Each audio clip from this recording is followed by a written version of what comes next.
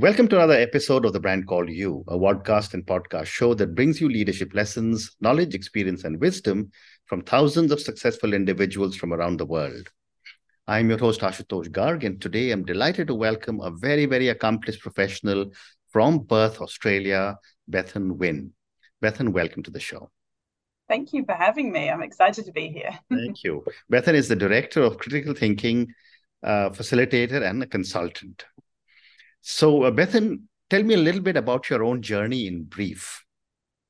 Oh, well, I'm originally from Wales in the UK. I've lived Mhm. in Perth 12 years, and my background's in teaching and education. So I was a high school teacher in London, university teacher over here in Perth, and then about 3.5 years ago, I started my own business, Wonderful. taking critical thinking out of the classroom and making it accessible to people in professional environments or to help them with their personal lives. Fantastic. And as a critical thinking and human skills facilitator, tell me about the kind of work you are doing and please give an example.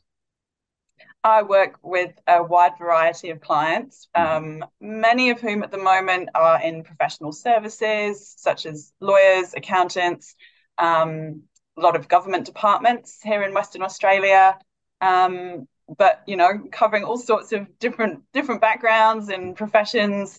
And it ranges from giving a keynote talk at a conference through to I have a team that I work with regularly. I coach everyone on the team and I go in and I deliver training once a month. And there's a few Mhm. arrangements like that. So there's that ongoing development of skills and reminder, or fitting into a broader professional and personal development package that someone else is delivering. Amazing. And how do you define critical thinking?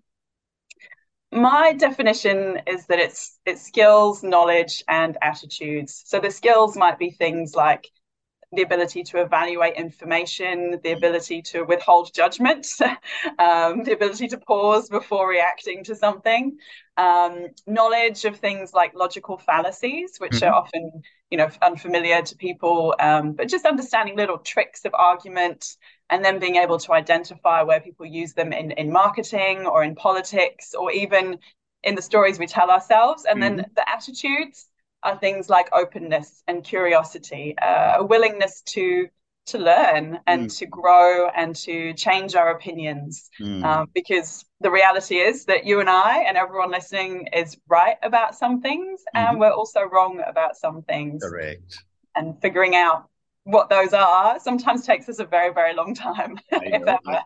I fully understand that. When I was reading about you also, Bethan, it was fascinating to read that you are a leading voice in future-ready thinking skills. Help me understand now what is future-ready thinking skills, and is there a difference between critical thinking skills and future-ready skills? Well, I suppose it's highlighting the fact that the World Economic Forum and similar bodies again and again highlight the importance of critical thinking. And the irony, I suppose, is that this is somewhat ancient philosophy. The concepts haven't changed, but I think the environment that we're living in now, the ability to focus, the ability to take a step back and think critically, or to be creative and to come up with unique ideas. These are all essential skills. Mm, And, you mentioned just before we started about, the number of us on TikTok and Instagram, that instant gratification of those platforms, correct. and finding it hard to sit in the discomfort of not knowing. Um, Mm, and it's really, really valuable to be able to do that, mm, and to have that self awareness as well, not just reacting to what's around us, but taking the correct. time to respond in a considered manner. It's very Mm, important. mm. But when you say future ready, what goes into developing something that you would refer to as a future ready thinking skill? Um, I suppose it's preparing us. Like, we live in, you may have heard the acronym VUCA before, Mhm. volatile, uncertain, complex, and Yeah. ambiguous. Mm, And the world is not getting any simpler. And mm, I feel like the pace with which, technology is evolving, with which the workplace is evolving and how we work is evolving mm, is so fast that it's hard to make good decisions when you're in a reactive mode. But the mm, reality is we need to understand how we're thinking, what we're thinking, why we're thinking certain ways more and more for us to be effective as we move into the future, I suppose. Right. Right. Sounds Right. quite, I don't know, postmodern somehow. Yeah. Well said. Meta. Well said. Great response. Thank you. My next question to you is, what are some of the challenges people face when it comes to critical thinking? Some of the challenges that we all face is, I think, being busy. We're all subject to so much information all day, every day. Mm. So just being able to take a step back to understand the impact of being in this, everything is important and everything is urgent mode, really inhibits our ability to make good decisions. And it's not to say that we need to think critically about every decision we ever make, because it's just not possible.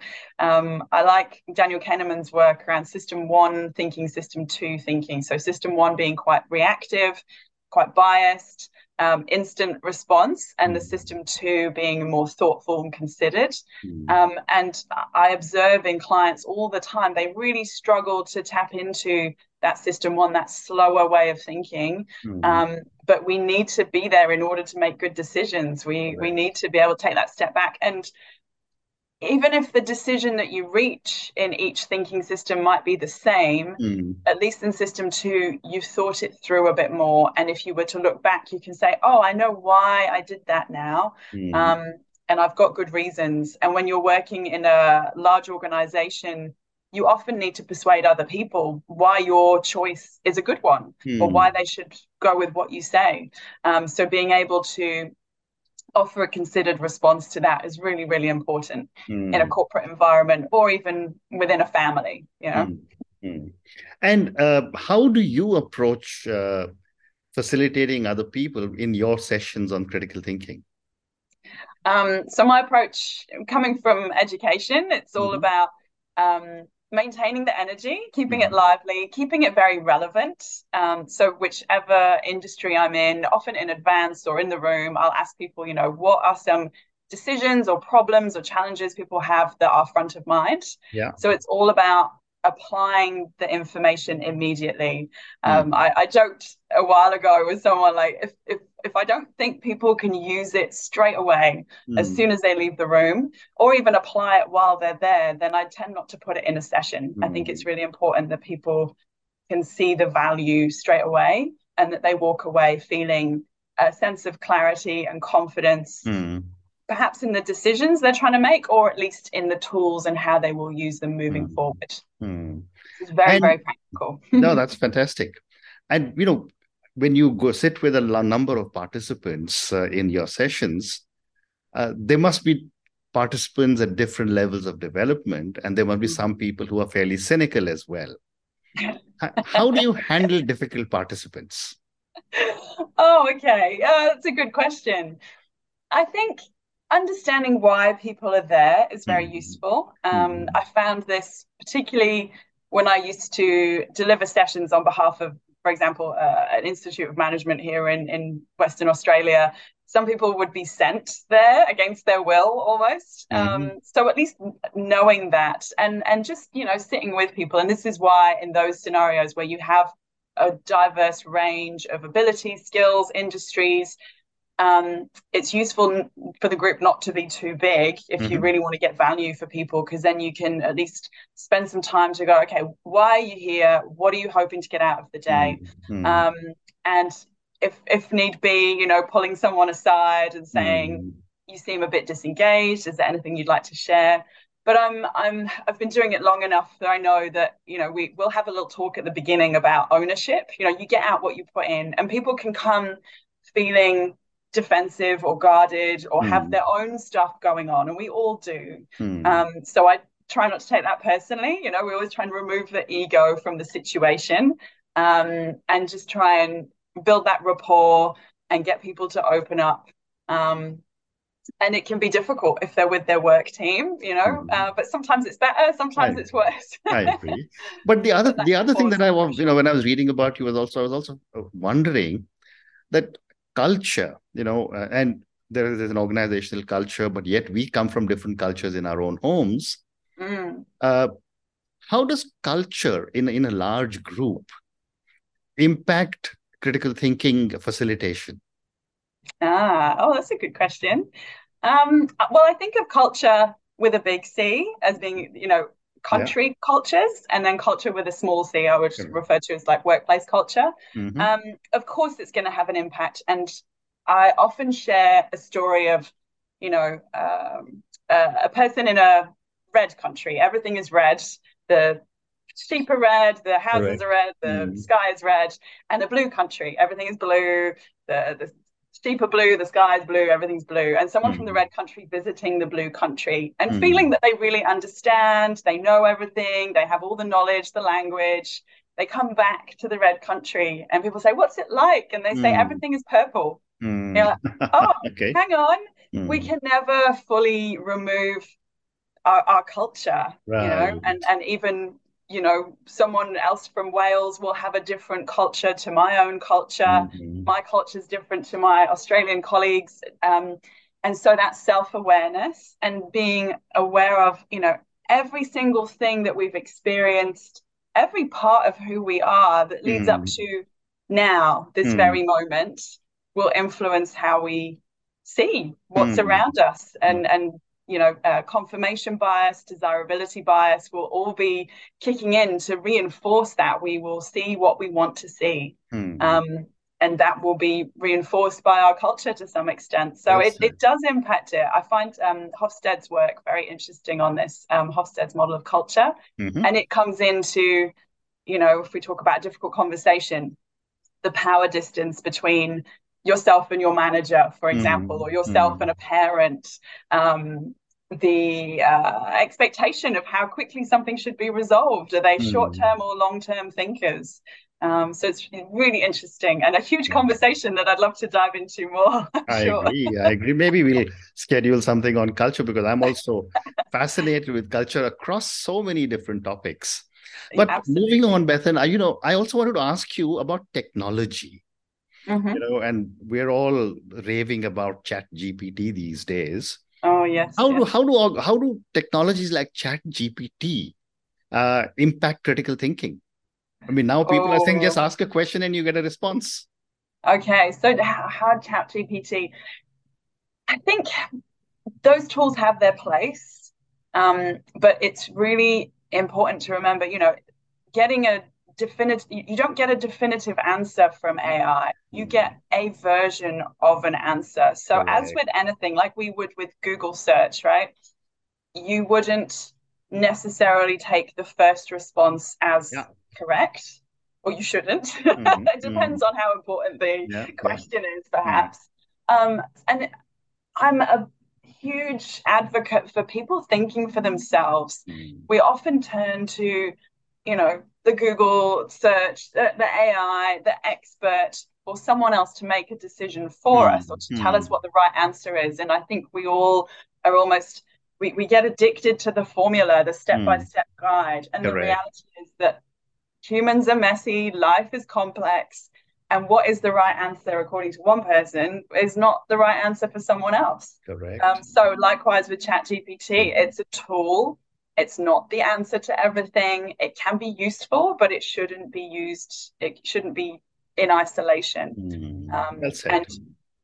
editing it and playing, seeing what it gives you, and then creating your own version of whatever that answer may be is Absolutely. definitely the way forward. Thank you.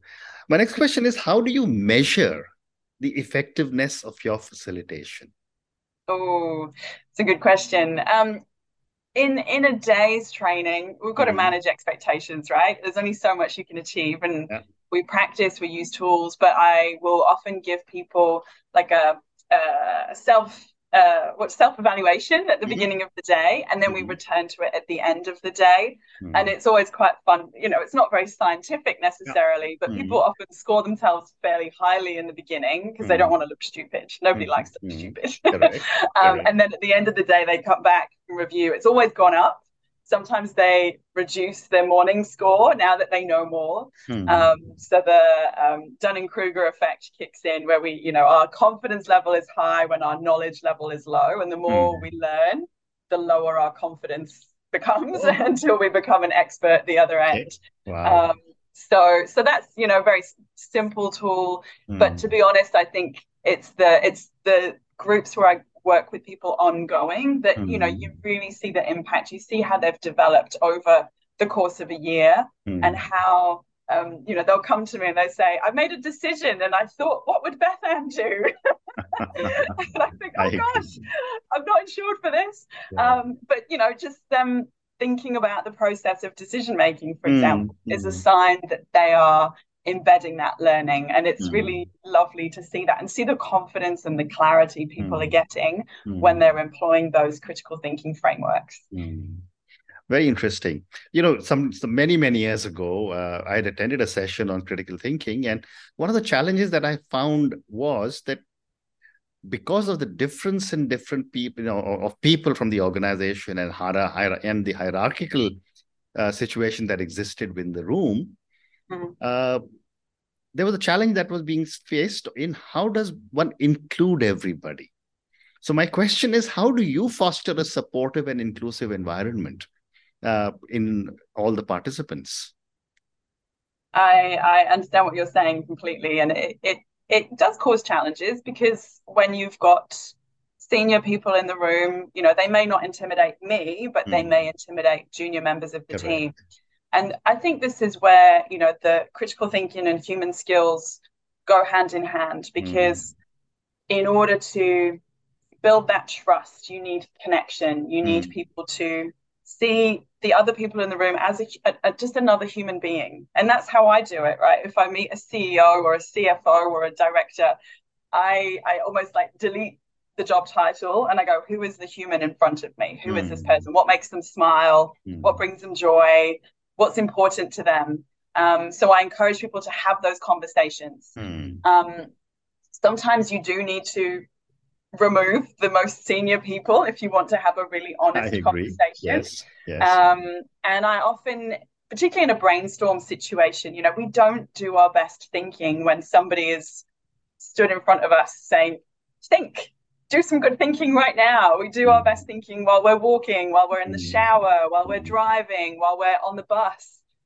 So I try and allow people alternative ways to offer input, after a session, or privately to me, through a Google form, or other products exist, Dropform, whatever. But having alternatives ways to input, because the reality is, even if everybody in the room is feeling very comfortable with each other and has that trust, they may not actually think of the thing that they really, really want to say in the moment, and they may need more time. So I think that awareness is really important. Also, I would imagine, the organization must have a very, very secure culture for someone who, for a group of junior managers to be able to actually talk about critical thinking, especially when the boss is around. Yes, absolutely. It's definitely been a challenge. I find particularly, maybe at the end of the day, someone will say, I love this, I love these frameworks, I love these tools, I feel really empowered, but I'm not allowed to actually make decisions at work. So then it becomes a conversation around influence and communication. And to be honest, sometimes it does mean that working with a smaller organization can be more rewarding, because you can see the results more immediately. But we all know that for people to graduate to leadership, you don't get into a leadership position when you are not able to think critically, strategically, creatively.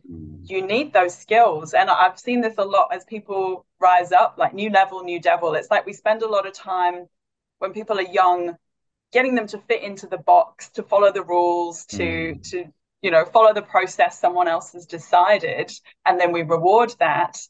And then as we grow up and we, enter the workplace and we become more senior, we need to then undo a lot of that training that we've been spent our whole lives following instructions, and suddenly there's no instruction manual and we need to make some tough choices. So that's where critical thinking really comes to the fore. So what I'm hearing you say is that a culture of, this is how it happens here, will not ever be able to promote critical thinking, isn't it? Well, and this is the challenge. I saw a great comment by Adam Grant recently. It's like if you are having to go externally from your business to hire people into senior roles, it means you're not developing your teams well enough. You're not investing in the individuals that you have who have the knowledge and have the experience. You just haven't developed their skills to the right level to raise them up. And so the ideal is that we develop people from within the family, as it were, for them to be ready to rise to the next level. And it's a challenge. It is a challenge. Yeah, I agree. So, Bethan, I have time for two more questions. My next question to you is about the young leaders. I'm from the boomers generation, but, the millennials and the Gen Zs, I've now started to get into positions of influence in most organizations. And I do believe that these young leaders have brought in a breath of fresh air into most organizations. Yeah. How do they react to sessions on critical thinking? Because they have a very, very different and a very unique mindset. Interesting. It's hard to look at a group as a homogenous whole, everybody of this age. But it is very interesting. Some struggle with saying, I don't know, because I think, one of the reasons that they probably have been promoted is that they seem competent and confident. And so whether that is publicly or privately to me saying, I'm scared, I don't know, I'm worried about looking stupid or failing. So that's very common. And I think there's some interesting conversations around the imposter syndrome that happens. And I think it's a good thing in many ways. Like we do tend to work harder and do better work when we're worried about failing. Correct. And we don't want people to be blasé. I think one of the challenges is being heard, particularly, Western Australia, there's a lot of mining companies here. It's a very sort of male dominated, there's a lot of work to try and change that. But a friend of mine said the other day, she was in a room and there was 15 white men in blue shirts and her in this meeting. Oh my gosh. So there's still a lot of work to be done. But I think the balance here is tricky between bringing a diverse perspective, challenging the status quo, and then people wanting someone to not be too difficult, because then it's awkward. And there's no right answer, but it's important to have those conversations and to keep that dialogue going. Definitely. Well said. And my last question to you, Bethan, and this is for the thousands of people who will listen to our conversation. Based on your deep understanding of critical thinking, what would you say are 3 lessons you would want our viewers and listeners to take away from your own journey, your own knowledge, and from our conversation? Oh, wow. 3 lessons. I think firstly, give your brain room to breathe, whatever that looks like. Unplug, make sure your phone is not the first thing you look at in the morning and the last thing you look at night. Give your brain some room to breathe. Wonderful. Okay. Secondly, from my own journey, I think self-awareness is huge. Like we can learn about biases and fallacies and their influence on us, but our own experiences and our background and our upbringing is huge. So the more we learn about that, the more we'll understand ourselves and appreciate other people and why they are who they are and why they do what they do as well. Correct. And I suppose I always come back to not falling into what's called a false dichotomy. We often see things as black and white, or it's A or it's B, it's this or it's that. And the reality is that life is not binary. There's not a right answer and a wrong answer. There are myriad ways to navigate choices in life and business or whatever your viewers might be doing. So look for the alternative paths and look for a win-win where possible.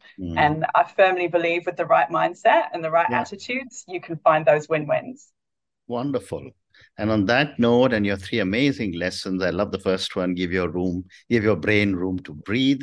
Second, you said was self-awareness is huge. And then third one you said was about the false dichotomy. Life is not bounded, binary. There is, these are my words, there is a gray in it. Yes, And you also absolutely. said, look for a win-win. Thank you Yeah. so much for talking to me about your own journey. Thank you for talking to me at such length about critical thinking. I mean, I learned many, many new things from you today. Oh, thank Thank you for you. speaking to me and good luck. Thank you so much. Absolute pleasure to be with you today. Thank you. Thank you for listening to the Brand Called You videocast and podcast, a platform that brings you knowledge, experience, and wisdom of hundreds of successful individuals from around the world. Do visit our website www.tbcy.in to watch and listen to the stories of many more individuals. You can also follow us on YouTube, Facebook, Instagram, and Twitter. Just search for the Brand Called You.